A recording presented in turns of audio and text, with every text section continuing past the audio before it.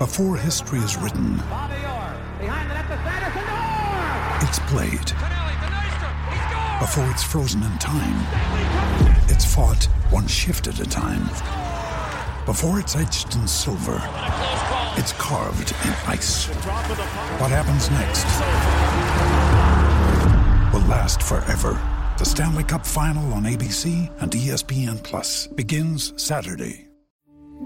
We took it all. We brought them to our land. An endless night, ember hot and icy cold. The rage of the earth. We made this curse. Carved it in the blood on our backs. We did not see. We could not, but she did. And in the end... What will I become? Senua's Saga. Hellblade 2. Play it now with Game Pass.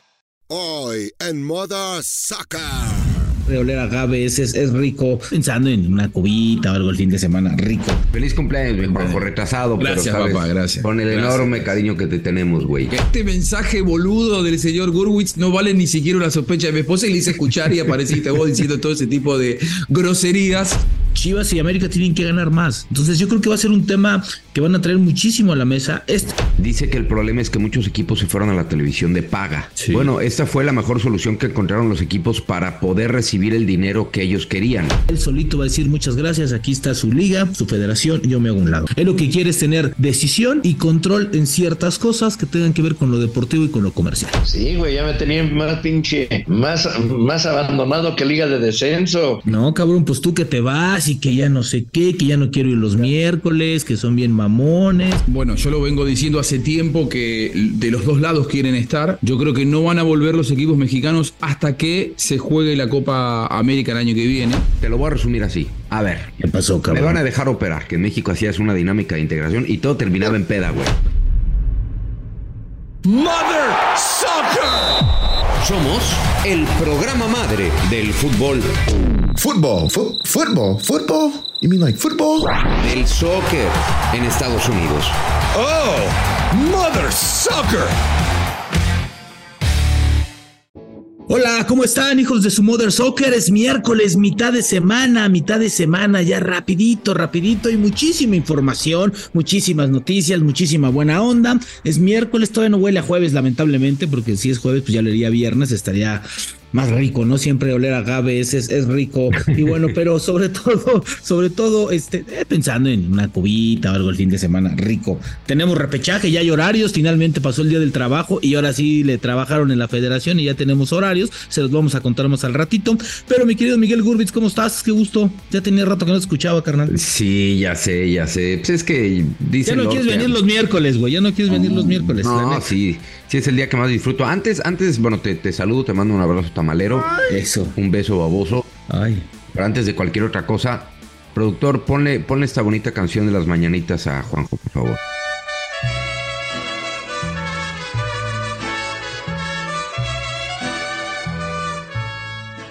Gracias, Guti. Gracias. Juanjo, no te ofendas, andaba carrereado, porque tú sabes que te abrazo, te quiero, te estimo, te deseo, te extraño, así que muy feliz cumpleaños. ¿Cuántos cumpliste, mi Juanjo? 29. Pasó más de un año, tenía 28, sí, 29. 51 cumplí, 51. Feliz cumpleaños, mi Juanjo, retrasado, gracias, pero sabes, papá, gracias. Con el enorme cariño que te tenemos, güey. ¿Querés contar dónde me mandaste el beso el fin de semana, no? No. Ok, mejor. ¿Te lo dio? ¿Y te lo dio? No. O sea, la pregunta no es si te lo mandó, ¿te lo dio? No, porque estamos lejos, pero bueno, ya me lo va a dar, él prometió hacerlo. ¿Sí? Me costó explicarle a mi esposa dónde me estaba, porque le hice escuchar el audio. Y además que claro. No seas bárbaro. Y entonces se reía. No le enseñaste ese mensaje, ¿va? Le enseñé. Porque me estaba escuchando. Y ella, en realidad todo esto no ha sido una sospecha, porque mi mujer me dijo, claro, era, no sé, sábado a la noche.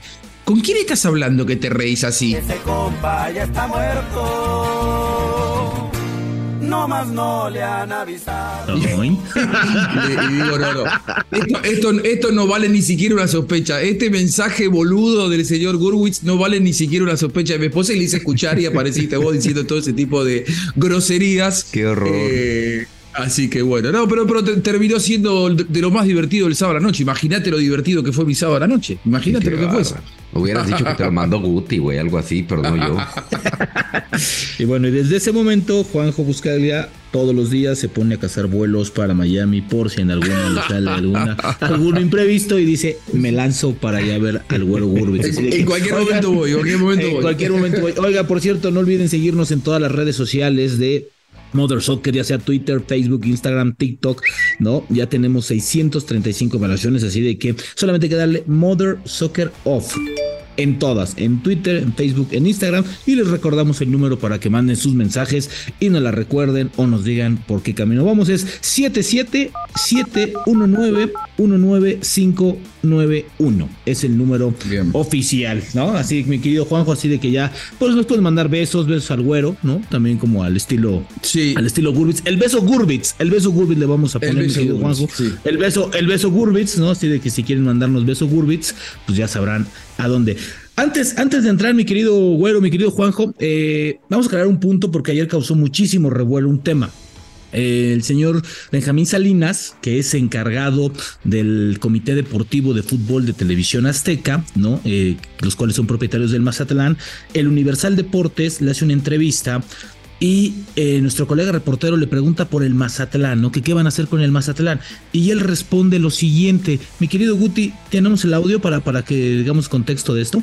Y particularmente hablando sobre el Mazatlán, ¿qué sensaciones le dan a ustedes? Porque, por ejemplo, en los últimos, en 6 torneos, que es cuando se regresó el sistema de repechaje, pues Mazatlán solo ha clasificado a 1 y bueno, en este caso ahora van a tener que también pagar la multa por la tabla del cociente. Entonces, ¿cómo los hace sentir a ustedes? Bueno, todavía no vamos a pagar la multa. Si ganan, ya no hay multa. Pero ya veremos mañana. Ahora, en los últimos 2 años, 3 años, ningún equipo ha estado pagando multa, jamás. Los pagadores de multa son otros. Sin embargo, eso no es el objetivo. Yo creo que el problema está mal planteado. La gente dice, bueno, pero ¿por qué no invierten? Pero ¿cómo vamos a invertir con esas condiciones? La cosa es que no está justo el sistema de cómo se reparte el dinero. En España hay un control financiero, aquí no. Entonces, si un equipo le quiere meter 1,000 millones a nómina, pues adelante. Ellos tendrán otro tipo de incentivos de por qué hacerlo. Cuando lo financiero no es un objetivo en sí, entonces hay perversiones. Es como si una empresa minera, para que tenga el OPI de la gente, se gasta miles y miles de millones en un equipo de fútbol. Entonces es como su vuelta por hacer eso. Nosotros no estamos en ninguno de esos negocios. Entonces, hasta que no haya una claridad, o en la Liga Española, o la MLC, no va a avanzar nada. Bueno, Juanjo, Miguel, ahí refiriéndose en esta entrevista, toca temas bien importantes, y temas que tienen que ver con un control, con un orden, sobre todo basándose en los derechos televisivos, como todas las ligas del mundo poderosas lo han hecho y han iniciado su crecimiento ahí. ¿Por qué comentamos esto?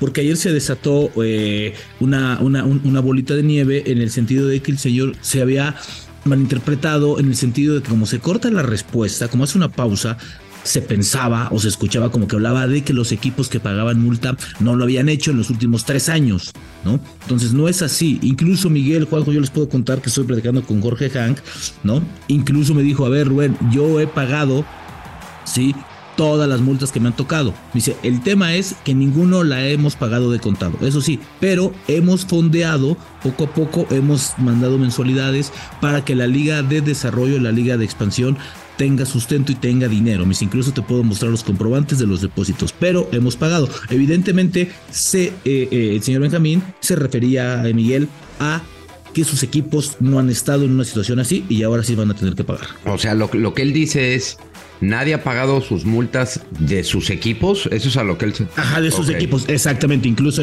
hay una frase donde dice, a esta respuesta al Universal Deportes, donde dice, los pagadores o los deudores son otros, ¿no? Entonces, el tema es que se está refiriendo más a sus equipos, ¿no? Claro, entonces, a los propios de él. Exacto. Claro. Que en este caso sería Mazatlán. nadie ha estado pagando, está refiriéndose a su grupo, y que sí han pagado otros, y esto no contradice lo que vos decís de Jorge Han, que te contó que él sí ha estado pagando. Pero sí, da para la mala interpretación, y yo en la primera vez que lo escuché dije, parece que no está pagando nadie las penalidades que supuestamente están instaladas hace más de 3 temporadas. Sí, bueno, incluso Jorge hoy va a tener que pagar doble, ¿no, Miguel? Porque paga la de Querétaro y paga también la de Xolos, ¿no? Xolos, que creo que no se tenía contemplado. Pero bueno, así el tema de las multas. Oye, déjame preguntarte una cosa. Puebla nunca pagó y Mazatlán nunca habían pagado, ¿va? Nunca habían terminado. No. Okay. No. Bueno, yo te digo una cosa, qué bueno que lo aclaras. Otro punto que toca ciertamente es el de derechos de televisión. Ese está bueno. Parte, porque él incluso medio, de manera no sé si sesgada, dice que el problema es que muchos equipos se fueron a la televisión de paga. Sí. Bueno, esta fue la mejor solución que encontraron los equipos para poder recibir el dinero que ellos querían, ¿no? Y por eso el primer equipo que tomó esta alternativa fue León, yéndose a Fox. Correcto. Y Fox luego abrió la puerta a varios equipos y los equipos encontraron una muy buena alternativa. Por ahí San Luis, si mal no recuerdo, fue a ESPN también. Correcto. Entonces, mientras más alternativas tengan los equipos... Chivas en Estados Unidos tengo entendido que estuvo en Telemundo, o está en Telemundo. Está en Telemundo. Sí, pero Telemundo no es una cadena por cable, es una cadena abierta, es a lo que él se refiere. O sea, Telemundo no es televisión de paga. Exacto. Entonces... a esto obligan a los equipos cuando está todo concentrado en 2 televisoras. Uno, tienes más alternativas, tienes más opciones, incluso más manejo de horario. Ahora, tiene razón, en el fondo tiene razón. Siempre va a ser mejor y entiendo que es parte de la nueva propuesta del presidente de la federación que va a llegar. Vamos a vender consolidados los derechos de transmisión para que, como en la NFL, más en la NFL y en el béisbol, en MLB, tengan todas las televisoras la posibilidad de comprar un paquete. Y ya se sabe que los domingos en la mañana el americano va por Fox, los domingos en la noche el americano va por Telemundo y por NBC, los lunes por la noche va por ESPN. Y esto te da la posibilidad de traer más dinero a la mesa, pero si no abren los derechos, pues es muy difícil. We took it all. We brought them to our land. An endless night, ember hot and icy cold. The rage of the earth. We made this curse. Carved it in the blood on our backs. We did not see. We could not, but she did. And in the end... What will I become? Senua's Saga. Hellblade 2. Play it now with Game Pass. Incluso con esta postura, ¿no? A raíz de que entra Fox Sports, todos los equipos salieron ganando, Miguel, Juanjo. Claro. Porque incluso hasta Televisa le tuvo que pagar más al América al ver que Tigres, que Monterrey, que Pachuca, que León estaban ganando más. Entonces dijeron, a ver, espérame, o sea, Chivas y América tienen que ganar más. Entonces yo creo que va a ser un tema que van a traer muchísimo a la mesa. Esta idea no es de ahora, Miguel. No sé si tú en algún momento has platicado con Alejandro Larragorri y te platicó que él tenía el contrato colectivo de los derechos y los quería vender colectivamente, ¿no? Algo que copian mucho de Inglaterra, de Alemania sobre todo, que ha paqueteado, ¿no? De acuerdo, a ver, ¿cuántos partidos quieres del Bayern? No, pues quiero 10. Pues los 10 partidos del Bayern te cuestan tanto. Claro, y si lo quieres 15, te cuesta tanto. Y lo mismo están haciendo en España, Juanjo. Entonces yo creo que es una nueva forma de que ellos puedan sacar más dinero y sea un ganar-ganar para todos. Claro, o sea, no que cada club salga a vender sus propios partidos, sino que los venda la liga ante no solamente un comprador, sino varios. Está pasando mucho eso, por ejemplo, y la revolución económica, por ejemplo, que hubo en la Libertadores en los últimos años, que pasó de repartir al campeón $4 millones a darle $40 millones en 5 años, se debió a eso, a que ya no se le vende a una sola televisora, sino que se vende a múltiples televisoras, dependiendo del mercado, y además múltiples plataformas, porque también acá está lo digital. Hoy se transmite la Liga Española por Twitch y por ahí tenés más gente mirándolo en Twitch que frente al televisor. Digo, claro. Hoy hay una revolución digital, el streaming ha impactado tan de lleno que si la venta de derechos no se pone al día con las nuevas realidades, con la nueva tecnología, y no digo que se quedan afuera, pero se termina perdiendo una importantísima cantidad de dinero. No, y eso también te va a llevar a que cada vez el streaming y todas las diferentes plataformas también paguen por los derechos de transmisión, ¿no? Lo que pasa es que ahí todavía no hay una regularización, una regulación, ¿no? Para que les pida o que les impida no pagar, ¿no? MLS ha dado pasos agigantados en la última temporada. No. A propósito de esto, con el streaming, incluso, ¿no? Miguel, creo que la NFL transmitía partidos por Twitter, ¿no? Miguel, tú que los transmites, creo que por Twitter era donde transmitía un partido a la semana, creo que era el del jueves. Sí, exacto, los jueves ha tenido varias casas, hoy la casa es Prime, es Amazon Prime. Ok. Pero poco a poco se van consolidando, insisto, van buscando alternativas para recibir más dinero. ¿Y para qué quiere recibir más dinero? Para ayudar a los equipos, para ayudarle a la infraestructura, para tener una liga más sólida, para que no dependas únicamente de lo que puedas vender aleatoriamente y para que no pongas a sufrir a tus equipos, y otra, para que no haya tanta desigualdad entre un equipo y otro. Mira que en la Liga MX todo es mucho más parejero, pero sí, creo que hay muchas cosas por hacer, y dentro de esto que menciona Benjamín Salinas, ojalá que se logre empujar, porque no es lo mismo a que lo proponga, y luego con mucho respeto, qué sé yo, un dueño, digamos, tinajero que ha tenido mucho poder, pero que no tiene esa influencia sobre los demás. No es lo mismo que lo proponga el propio Grupo Salinas, o que lo proponga, imagínate que lo proponga Grupo Televisa, para que todos los demás entiendan cuáles son los beneficios globales de abrir los derechos de transmisión. Entonces, bueno, pues ojalá, y qué bueno que hiciste la aclaración, fue muy oportuna. Incluso Miguel, creo que esto puede ser un ganar hasta las divisiones de abajo, porque también pueden ir incluidas en ese paquete y darles mucha mayor visibilidad a la segunda, a la primera división, porque así estás también paqueteando, y tal vez no lo vamos a ver ahorita, Juanjo, pero en 8, 10 años, estas ligas pueden subir su valor como franquicia y como liga, lo cual le urge muchísimo al fútbol mexicano, y más en esas divisiones. ¿Las fuerzas básicas no se televisan en México? Sí, no, las fuerzas básicas no, nada más es la liga de expansión. La liga de expansión, pero las fuerzas básicas no. Ajá, sí, la liga de expansión. No. Bueno, ahí hay un terreno para conquistar. ¿Sabés que en Argentina, por ejemplo, hace ya 2 temporadas se vendieron los derechos de las fuerzas básicas de lo que acá se le dice la división reserva, que es el escalón previo a llegar al profesionalismo? Y se transmiten los partidos los viernes y tienen muy buen rating, y además que se vende como un producto aparte, y realmente las empresas televisoras pagan los derechos, y ahí obviamente hay recursos económicos que va directo a los clubes y directo a las fuerzas básicas, que es donde además hay que fortalecer, ¿no? Fíjate, antes estaba el torneo de reservas, ¿no, Miguel? No sé si todavía se sigue jugando, ¿no? Entonces ese torneo, pues evidentemente lo veía mucha gente, porque a ver, la mamá, el papá, el tío, el primo, el sobrino, pues quería ver al ahijado, ¿no? Jugar fútbol a los 14, 15 años. Ese también es una gran fuente de negocios. Yo creo que en esa parte a la liga le hace falta muchísimo aprender, y creo que los vecinos del norte son los que nos pueden enseñar cómo se hace el marketing deportivo a la perfección, ¿no? Creo que eso va a ser por ahí maravilloso, ¿no? Y eso sí lo saben hacer bastante bien, Miguel. Sí, hombre, imagínate. Yo insisto, cuando ellos de pronto dicen, no, es que allá hacen tal cosa y en Inglaterra hacen tal cosa, parece que solamente es, oye, me quiero ver en ese espejo, pero no te puedes ver en ese espejo, porque no tienes la estructura de esas ligas. Es que allá no hay descenso, ¿no? O sea, decía la propietaria de Ciudad Juárez, es Alejandra de la Vega, ¿va? Para no errar. Sí, Alejandra de la Vega. Decía, no, es que vean, en Estados Unidos no hay ascenso ni descenso. No, pero hay un comisionado autónomo, independiente, hay una liga más sólida, hay una expansión. Una liga poderosa. No, o sea, no nos podemos comparar, no podemos comparar peras con manzanas, o no queremos, o no podemos comparar solo lo que nos conviene. Entonces, pero insisto, este modelo de apertura de derechos de transmisión pone a equipos como Juárez, y todos celebramos que hay una mujer en la liga, ¿no? Independiente, que sea una de las digamos, participantes más activas de la liga.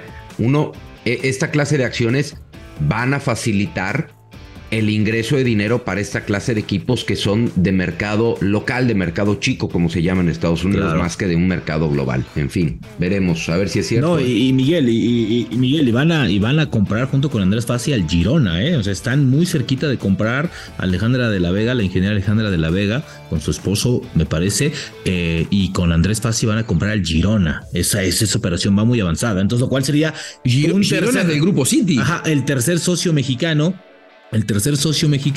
Wow. El tercer dueño mexicano de fútbol, ¿no? Que compra un equipo en España, ¿no? Lo cual sería fantástico porque eso abriría mercado a los chavos de este lado, ¿no? ¿No sería cuarto? No es, según yo es Alejandro Aragorri. Ajá. Bueno, sí es el cuarto porque también está Elías Ayub, ¿no? Grupo Carso, sí, ¿no? Entonces sería el cierto, cuarto. Tienes razón. Sí, el cuarto, tienes razón. Bueno, pues sería fantástico. Por cierto, antes de entrar a lo bueno, lo malo, lo bueno del torneo, esta semana también, Miguel, Juanjo, puede haber humo blanco en la Federación Mexicana de Fútbol. Esta semana Juan Carlos Rodríguez, que es el candidato más fuerte, se va a reunir con algunos de los principales dueños del fútbol mexicano, entiéndase principales como el señor Azcárraga, el señor Salinas, no sé, el señor Alejandro Aragorri, el señor Jesús Martínez, para finiquitar y ver el plan. A él lo quieren como comisionado, Miguel, no estrictamente como un presidente de la liga. El tema es muy sencillo: el margen de decisión. Es eso. Si a Juan Carlos Rodríguez le dejan decidir en absoluto lo que quiere hacer para la liga, él da el paso hacia adelante. Si comienzan con que es que esto lo tienes que checar allá, esto va con esta ventanilla, esto va para allá, él solito va a decir muchas gracias, aquí está su liga, su federación, yo me hago un lado. Él lo que quiere es tener decisión y control en ciertas cosas que tengan que ver con lo deportivo y con lo comercial. Sí. Entonces esta semana va a ser fundamental. Yo sabía eso, que el proyecto, y Juan Carlos Rodríguez es un ejecutivo de primerísima línea, además de que es muy buena persona, es un gran ejecutivo. Sí. ¿Tú lo tuviste de jefe? Yo lo tuve de jefe, fíjate. ¿Te tocó todavía? Sí. En radio, en radio y en TDN. En radio cuando estaba con Francisco Javier. Exacto, bueno, yo ya estaba en W Radio y ellos llegan a formar parte de W Radio y se crea W Deportes y luego fuimos, digamos, como una especie de socios porque yo le compré tiempo aire para poner un programa de la selección mexicana de fútbol que se llamaba Zona Tricolor. Sí, me acuerdo de él. Que era 1 hora a la semana y lo hacía con Mauricio Imay, ¿no? Y con Ricardo Peláez. Empezamos Ricardo y yo, luego invitamos a Mau y Raúl Méndez, en fin. Y yo te digo una cosa, comercialmente es un genio. Sabe perfectamente cómo negociar y en dónde los contratos, pero yo sí sabía eso, que él había, porque él está muy cómodo, él acaba de salir como presidente de TUDN, él vive en Estados Unidos y él estaba cómodo ya con lo que había hecho y tenía otros planes. Cuando surge esto, lo que yo entiendo que solicitó fue autonomía, sí. Precisamente como la que tiene un comisionado, es, oye, yo voy a llegar, lo único, te lo voy a resumir así. ¿Qué pasó, cabrón? Me van a dejar operar. ¿Qué pasó, cabrón? Tú, Monterrey, ¿cuánto ganas? Tanto, yo te lo doy. Tú, Tigres, ¿cuánto ganas? Tanto, yo te lo aseguro. Tú, América, tanto. Yo les voy a asegurar un paquete comercial que va a satisfacer sus ingresos económicos. Pero yo no quiero tener 20 jefes. Yo no quiero que un día me hablen de Televisa, otro de TV Azteca, otro día de Torreón, otro día de... No. Yo no le quiero estar contestando el teléfono a todo mundo y que todo mundo me ande, digamos, mandando o pidiendo favores. Si llego es con una figura de autonomía y al parecer, ojalá, así sea. Y es una figura, también hay que decirlo, muy pegada a Televisa, pero que ojalá que tenga esta autonomía y esta independencia para que deje jugar a todo mundo.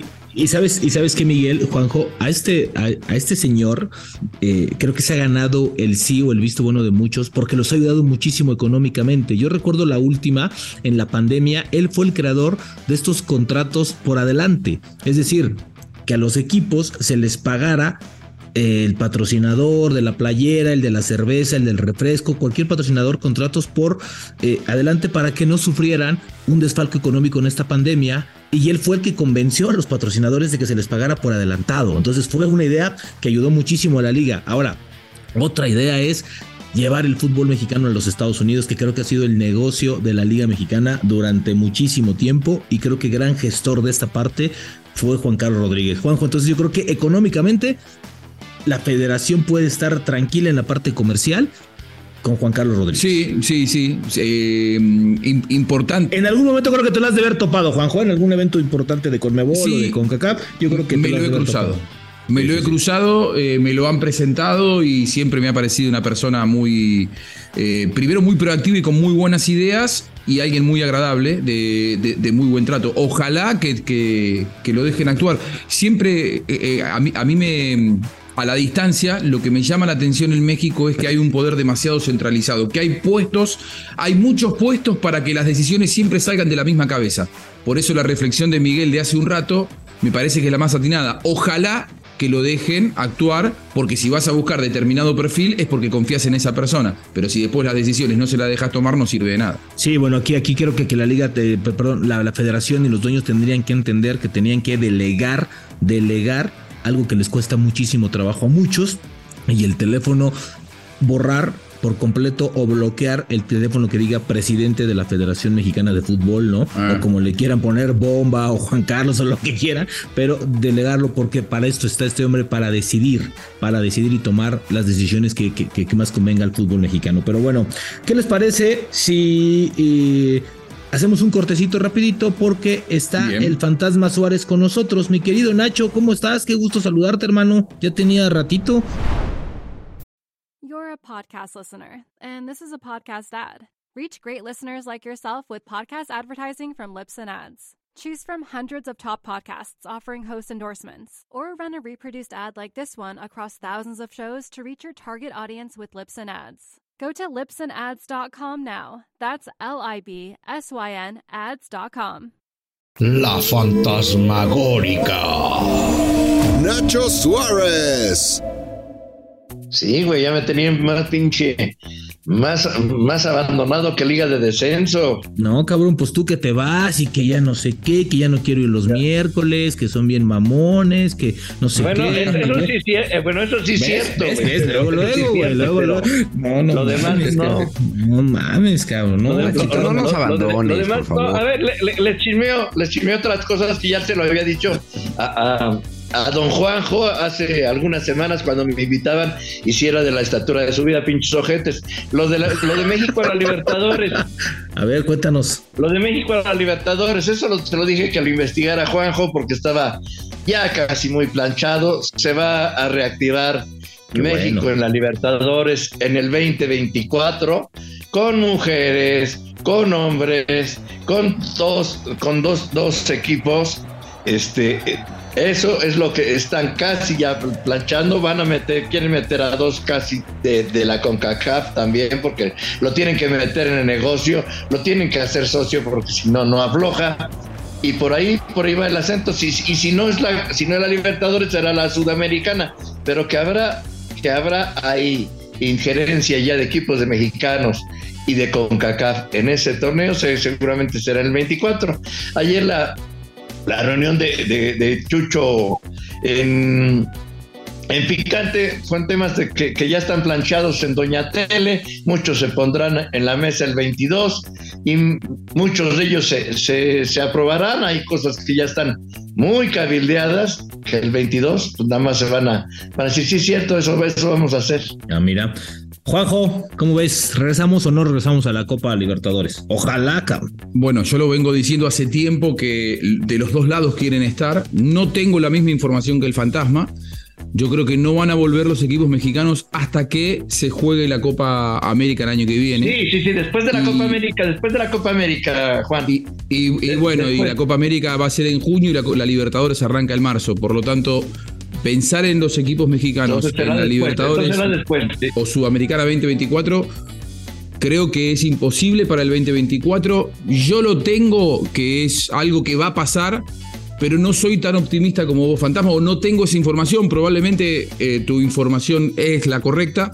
Lo que yo tengo es que hay que esperar un ciclo comercial más, porque ya se inició un ciclo comercial y están vendidos los derechos, una cuestión comercial que ya no tiene tanto que ver con la política del deporte, sino que tiene que ver con una cuestión de contratos con empresas patrocinadoras y que apuntan más al 2026 o 27, la vuelta de los equipos mexicanos. Pero bueno, puede pasar. Yo creo que para el 2024 es muy difícil.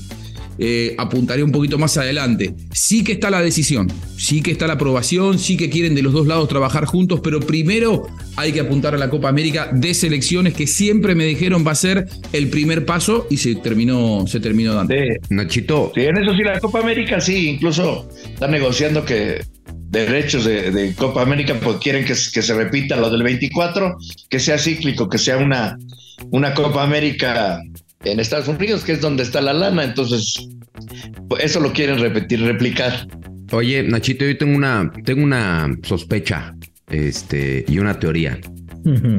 ¿No te parece que todo va cuadrando de manera perfecta, en que de pronto Conmebol dice, acepto otra vez a CONCACAF dice, bueno, órale pues, yo también te invito, y todo empieza, digamos, esta sinergia vuelve a tomar, vuelve a cobrar sentido cuando Sudamérica o Conmebol ha anunciado que va por la Copa del Mundo con Paraguay, con Argentina, con Chile y con Uruguay? ¿No crees que va todo de la mano? Es decir, yo te acepto, volvemos a estar juntos, pero CONCACAF, pues te necesito para poder albergar el Mundial. O está muy volada mi teoría. Todo va de la mano, o sea, todo va de la mano. ¿Sí, no? El 2030 lo quieren o sea, en todos somos cuates, ahora sí, ¿no? Ahora sí todos somos cuates. Pues porque les conviene, o sea, al final de cuentas siempre... No es así. El mundo ha sido así y no va a cambiar mucho.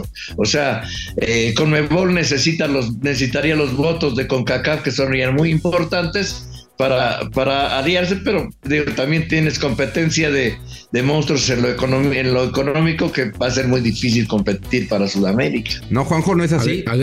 No es así.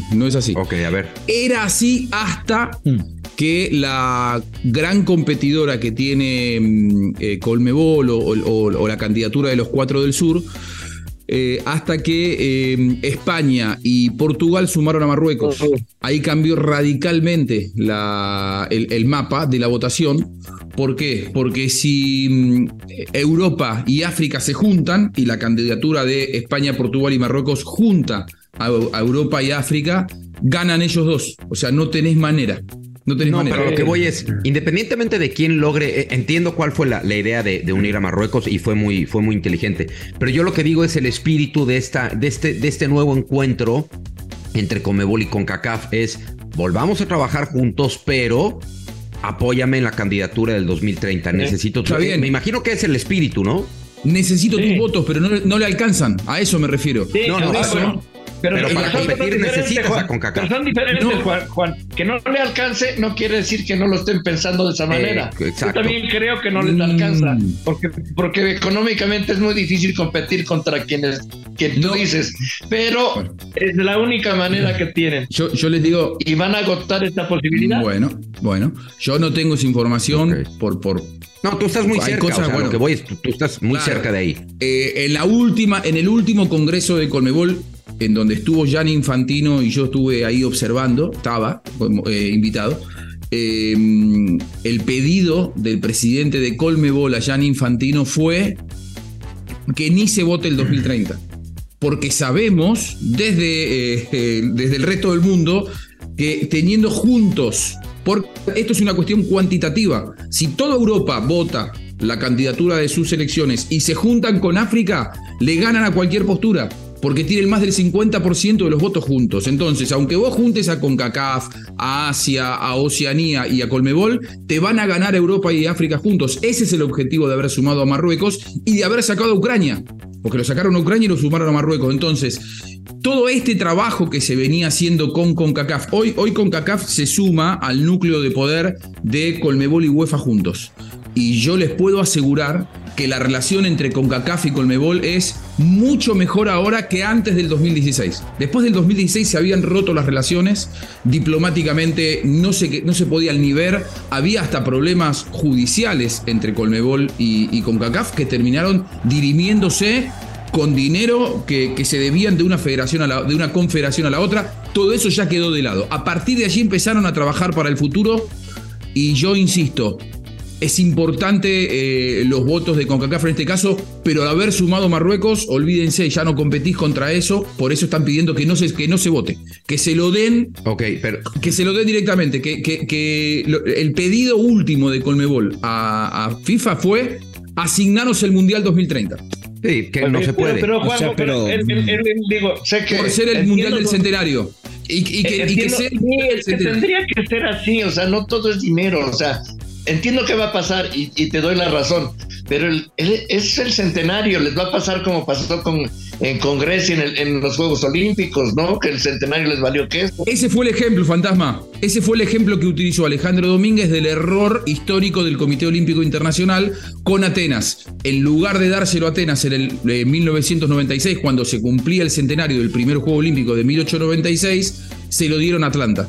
Y en ese congreso, lo que Alejandro Domínguez le pidió a Infantino, obviamente que Infantino no dijo absolutamente nada, porque él no podía ahí dar ningún tipo de decisión, él tiene que ser políticamente correcto, pero lo que le dijo es que la FIFA no cometa el mismo error que el Comité Olímpico, que el centenario sea donde tiene que ser por una cuestión histórica, que sea en el mismo lugar donde comenzó todo en 1930, que fue en Uruguay. Va a tener que tomar la decisión próximamente Infantino, lógicamente que en la política UEFA y Conmebol están muy cerca, pero aquí están enfrentados porque los dos quieren organizar ese Mundial del 2030. Dime. Rápido. Una cosa no está peleada con la otra. Yo imagino que el espíritu de reencontrarse con CONCACAF, además de un beneficio comercial que existe, era, oye, apóyame con los votos. Luego vino la unión con Marruecos y esto, digamos, que debilitó la postura de Conmebol. Pero lo que tú dices es que en Conmebol le dijeron a FIFA ni siquiera votemos y dáselos para allá. Esa fue la postura. Que sea el Mundial del Centenario. Que sea el Mundial del Centenario. Es más, pero que se los den. Que Conmebol le pidió a FIFA, dánoslos a nosotros, que no se vote. Claro. Bueno, que le asignen el postre Mundial. donde lo quieren. No, y que el 2034 vaya para Europa, pero que no pierda la FIFA la oportunidad histórica de cumplir con un mandato que tiene que ver con el centenario, ¿no? Cuando tú asignas de manera directa entras en un problemón, y sobre todo de cómo viene la FIFA. O sea, no podrías designar de manera directa. Y más después de los antecedentes con Qatar, ¿no? O sea, creo que la FIFA no tendría que hacer esas prácticas. Pero eso tendrían que sacarlo por consenso. Eso tendrían que sacarlo por consenso en el próximo congreso de FIFA, que se proponga esa postura, y en todo caso, si tenés el ok de las otras candidaturas, bueno, que 2034 vaya para ellos. Eso fue lo último que ocurrió. Si va a pasar o no va a pasar, la verdad no lo sé. Pero bueno, ha cambiado el panorama con esto de contar votos desde que se juntaron Europa y África. Claro. Esa es la realidad. Pero es delicado, ¿no? Sí, muy. Aparte, puedes caer en un choque de intereses, lo cual creo que a FIFA no le conviene en este momento, y más después de las designaciones de las últimas Copas del Mundo. Ahora, escucho y parece que solamente lo único que puede dar es el romanticismo de un mundial después de los 100 años en Uruguay, ¿no? O sea, no hay otra razón más fuerte como para darles el mundial a Conmebol. Y más que en el 2026 vienes de un mundial también jugado en este continente, ¿no? En temas de estructura, de infraestructura y todo, sabemos que de este lado, fuera de Estados Unidos, México un poquito, digamos, es más complicado, ¿no? Como dice Juanjo, no hay manera de competir, ¿no? Ni económicamente, ni en manera de infraestructura. Pero digo, qué bueno que lo aclaras, Juanjo. Hay nadie más cerca que tú en Conmebol. Lo que sí veo, insisto, y no sé si pueda suceder, lo que veo casi imposible es que FIFA designe por consenso. No se va a votar, porque entonces ya abres esa puerta para ediciones siguientes, ¿no? Es delicado. Asignaciones directas, no. Sí, el mundial por asignación directa ahorita en este momento no creo que sea lo mejor. Mi querido Fantasma, cuéntanos un poco de la fantasmagórica. Hoy pues esta semana la historia de Evanibaldo Castro Caviño, el hombre que más goles ha metido en el fútbol mexicano, que costó una bicoca, porque aunque eran otros tiempos, costó $40,000, les costó más Spencer Coelho, que fue el que más ha ganado dinero en el fútbol mexicano y que ahora vive de manera muy humilde en Brasil. Y ese sí no se lo gastó en chupes, se lo gastó se lo gastó de otras maneras, y eso lo contaremos, por qué no le dieron chance nunca en Pumas, qué fue lo que indignó, a qué equipo a qué jugador les vendió y engañó a los Pumas, y por eso les pusieron el tache y nunca más le dieron chance. La historia del gran Aníbaldo Castro Caviño está esta semana en la fantasmagórica con querido Rubén. ¿Tú lo viste jugar, mi querido Fantasma, a Caviño? Sí, güey, pues ya tengo 180 años, ¿tú crees que no, güey? Por eso te estoy preguntando, porque de aquí creo que ni Juanjo lo vimos jugar. Era un pinche crack, además mejor que Cardoso. Que vino, es que venía del Botafogo y del Flamengo. No, jugó siempre en fuerzas básicas, se probó, allá no se quedó. Vino de un equipo bien chiquitito, y aquí las metía con la cabeza, con la derecha, con la izquierda. Era una bestia. Les contaré cómo se retiró, porque muchos no se acuerdan. De repente dijo, yo ya me aburrí con el IMSS, que le pagaba una la nota. Dijo, ¿cómo me iré? Y dijo, lo invité a una entrevista a Televisa en el programa Hoy Mismo. Dijo, me duele mucho la espalda y la cola, me voy a retirar. Y se fue. Y se fue a Brasil, y a los 2 años regresó para jugar con el León y fue campeón de goleo. Historias como esa les voy a contar. Esa misma nos aplicaste para los miércoles, güey. Me duele. Pues sí, güey, pero a mí ya me duele todo, cabrón. Así de, me duele, ya no voy a ir los miércoles. Así nos la aplicaste. Pues mi querido Fantasma, pues la escucharemos con muchísimo gusto y sin dolor alguno, ¿no? Que es lo más importante. Vale, cuídense. Adiós, Nachito. Abrazo, Fantasma. A ver si vienes más seguido, güey. A ver si ya le chingas más, ¿no? Pues el cabrón.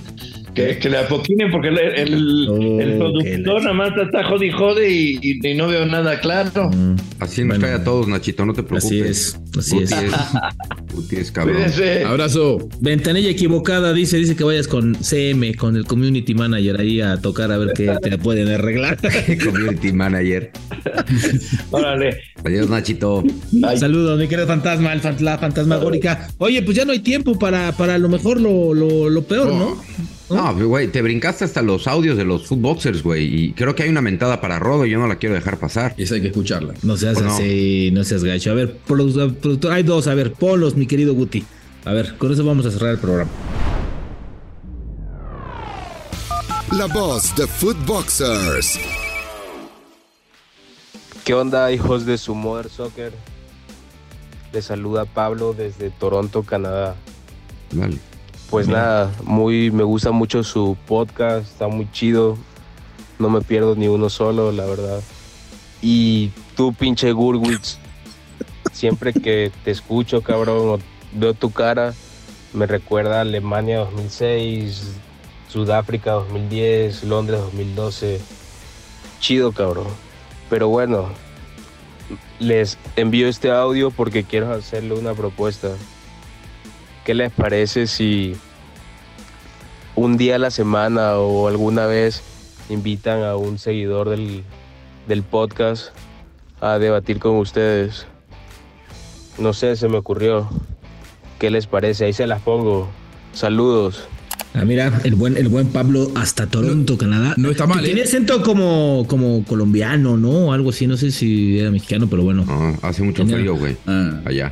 Puede ser, en Toronto. Sí, todavía es tiempo de frío ya. Bueno, si hay frío en Los Ángeles, hay frío en Toronto, cabrón. Entonces está cabrón. Sí, de que bueno. Pues mira que... Pero está buena la propuesta, ¿eh? Oigan, fíjate. Está bueno. Sí, está bueno. Yo lo hice, o lo hicimos con Guti en la sombra del fútbol. Y la verdad es que funcionaba muy bien, porque de verdad te das cuenta que la afición está enterada, tiene sus argumentos y argumentos sólidos. Fíjate que aquí estaría bien. Fíjate que yo también veo tu cara y me recuerdo un montón de cosas. Pero buenas bueno, o malas. Si quieres, ahí luego te platico. Vamos a escuchar el segundo, mi querido Guti. Ponlo, por favor. ¿Qué onda, hijos de su Mother Soccer? ¿Cómo andan? Los vuelve a saludar aquí Marco Solís, desde Chihuahua City. Oigan, pues fíjense que estuvo muy buena su opción múltiple. Me agradó bastante. Ahí sí pudiera yo responder la de los porcentajes, que es la que creo que fue pues más o menos parecida a la opción número 1. Yo le doy 40% al América, 40% a Rayados, un 20%, es más, un 15% al Toluca, un 3% a León y un 2% a las Chivas, nomás por no verme poquitero y por quedar bien con el... Feliz Día del Niño, por cierto, Fernando Ceballos, feliz Día del Niño. Espero me den Colofox, pollito. Y también sobre la otra opción, yo también vería el repechaje y eso que estoy en contra de, porque también los otros dos me valen madre. El Canelas es el fiasco más grande del boxeo mexicano. Como dijo el pollito, está pagado, está cobrado, está todo. La única pinche vez que le aposté, perdió a la chingada con Bivol, entonces no lo vuelvo a hacer y listo. Espero el viernes con ansias, Espero el viernes con ansias el premio a la teoría del mes. Se lo lavan, perritos. Hijo, no, qué cosa tan más. Qué locura este muchacho, por favor. No, pero a ver, los escucha a todos, ¿no? Y tuvo para todos. Oye, por cierto, ya vienen dinámicas de integración en Mother Soccer en distintas plataformas. Las vamos a estar anunciando muy pronto, pero ya vienen bastantes dinámicas donde va a poder participar la gente en vivo con nosotros. Ok, yo pensé que integración con el grupo de trabajo, güey. Yo pensé que nos ibas a llevar a un... No, eso no pasa peda, güey. O sea... ok, bueno, no tenías mala idea, Últimamente andamos como muy divididos, No me digas. Oye, haces una dinámica de integración, me encantaba eso, porque en México hacías una dinámica de integración y todo terminaba en peda, güey. Y ya pedos todos se tiraban cacayacas unos a otros, ¿no? Entonces eran riesgosas esas dinámicas la próxima inviten a esas. Sí, se ponen sabrosas. Pero sí, ya vienen en Twitter, vienen en Facebook, vienen en TikTok, en Instagram, varias dinámicas que se las vamos a ir anunciando un poquito más adelante aquí en O sea, ya te has puesto a chingarle. Siempre, papi, siempre. A ver, ya te has puesto a chingarle. O sea, no te pregunté cuándo. Ya te has puesto a chingarle. O sea, es que me estás diciendo, ahora sí quiere decir que antes no, güey. En estas cuantas millas de vuelo que llevas por recorridos por toda la Unión Americana, dices, ¿qué voy a hacer en este vuelo de 2 horas? Me voy a poner a hacer dinámicas de integración para Mother Soccer. Claro, es que cuando más arriba estás, más fluyen los pensamientos, güey. O sea, ando por las nubes. Entonces, los pensamientos fluyen más chido, güey. Oye, ¿a ustedes no les pasa que cuando vuelan y ven una película así, melosona, ¿no se ponen más sensibles, güey? Sí, llorás en el avión. Yo lloro igual cuando me agarra la turbulencia, igual lloro yo, pero bueno. ¿Sí? ¿Le tienes miedo? No. Pero no, de veras. Le tengo a mí, ¿sabes qué me pasa? Si me voy un vuelo más o menos largo y veo una película, cualquier babosada de película, y lloro, güey. Es verdad. Yo no sé, por Dios, güey. No, pero a mí me pasó hace un tiempito. No en un avión, sino en un camión, como le dicen ustedes, un micro le decimos nosotros, a un partido de fútbol, a transmitir un partido de fútbol, 800 kilómetros al sur de Buenos Aires. Toda la noche viajé en el micro y me puse a leer un libro. No era un libro espectacular, pero terminó medio triste y me puse a llorar. No me digas. Se llama Mi planta de naranja y lloraba. Y sí, yo creo que era la soledad de estar en la ruta, esas cosas. Bueno, el vino. Güey, puedes leer. ¿Sabes que dicen que es peligroso leer en cuando vas, no obviamente cuando vas manejando, pero cuando vas en un coche, cuando dicen que es muy peligroso leer, de verdad, güey? ¿Por qué? Dicen, no sea mito o realidad, pero que es más fácil un desprendimiento de retina a la mierda cuando vas leyendo en movimiento de verdad. A la mierda. Es que eso ocurre porque la sangre está hacia abajo, o sea, la presión de la sangre apunta hacia abajo y por eso puede reventarte la Igual retina. Eso es cuando era joven. Porque incluso vas viendo así, incluso no has visto que cuando agarras tu celular hacia abajo luego te duele la cabeza o te arden los ojos o comienzas así con una sensación extraña, ¿no? Yo cada vez lo tengo que poner más lejos del celular, ¿viste? Que haces así, tratas de enfocar así. Eso se llama edad, güey. Oye, deberíamos tener una sección con un doctor y preguntarle todo este tipo de cosas, güey, si son mitos o realidades. Vamos a inaugurar se llaman geriatras, güey. No, idiota. No, porque a nuestra edad yo creo que se llaman geriatras. Déjate de mamás, Miguel Gurvitz, por el amor de Dios. Oye, ¿cuántas veces no hemos llegado al doctor y decir, puta, me da penita preguntarle esto al doc, güey? De cosas, ya sabes, medio, Escondidonas.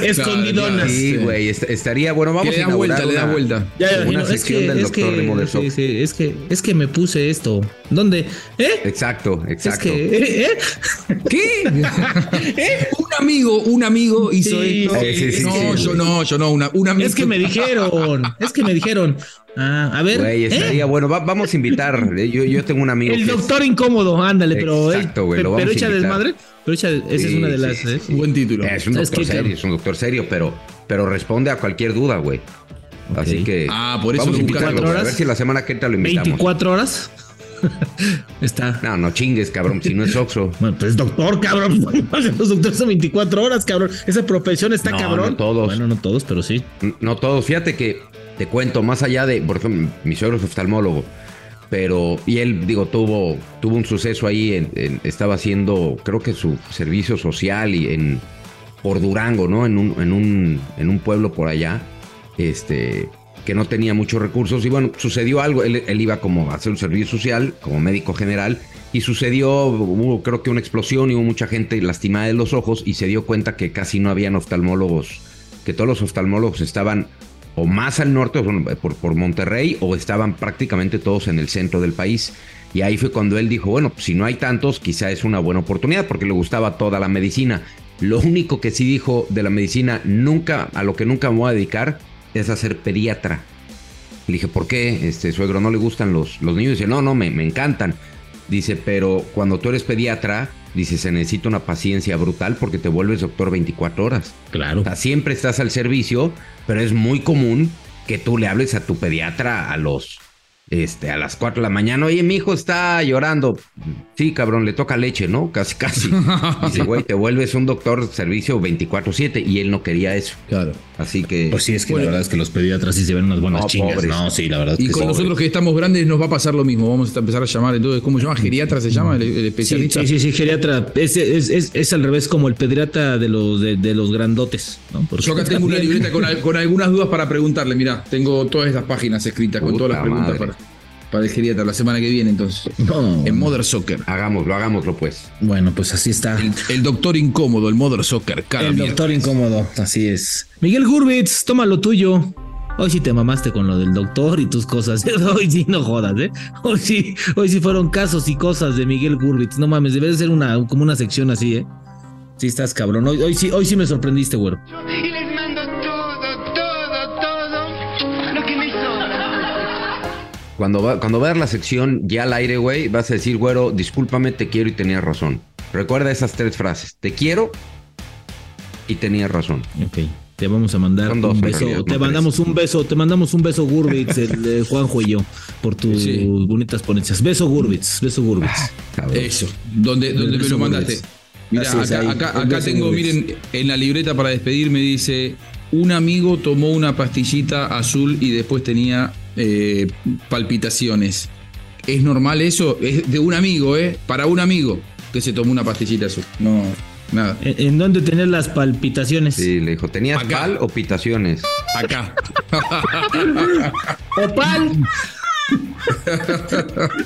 Nos vemos la próxima semana. Toma lo tuyo. Nos escuchamos mañana. Toma lo tuyo, Juanjo, con tus pastillas azules. Vámonos. Esto fue Mother Soccer, el podcast madre del fútbol en Estados Unidos y México, exclusivo de Footbox.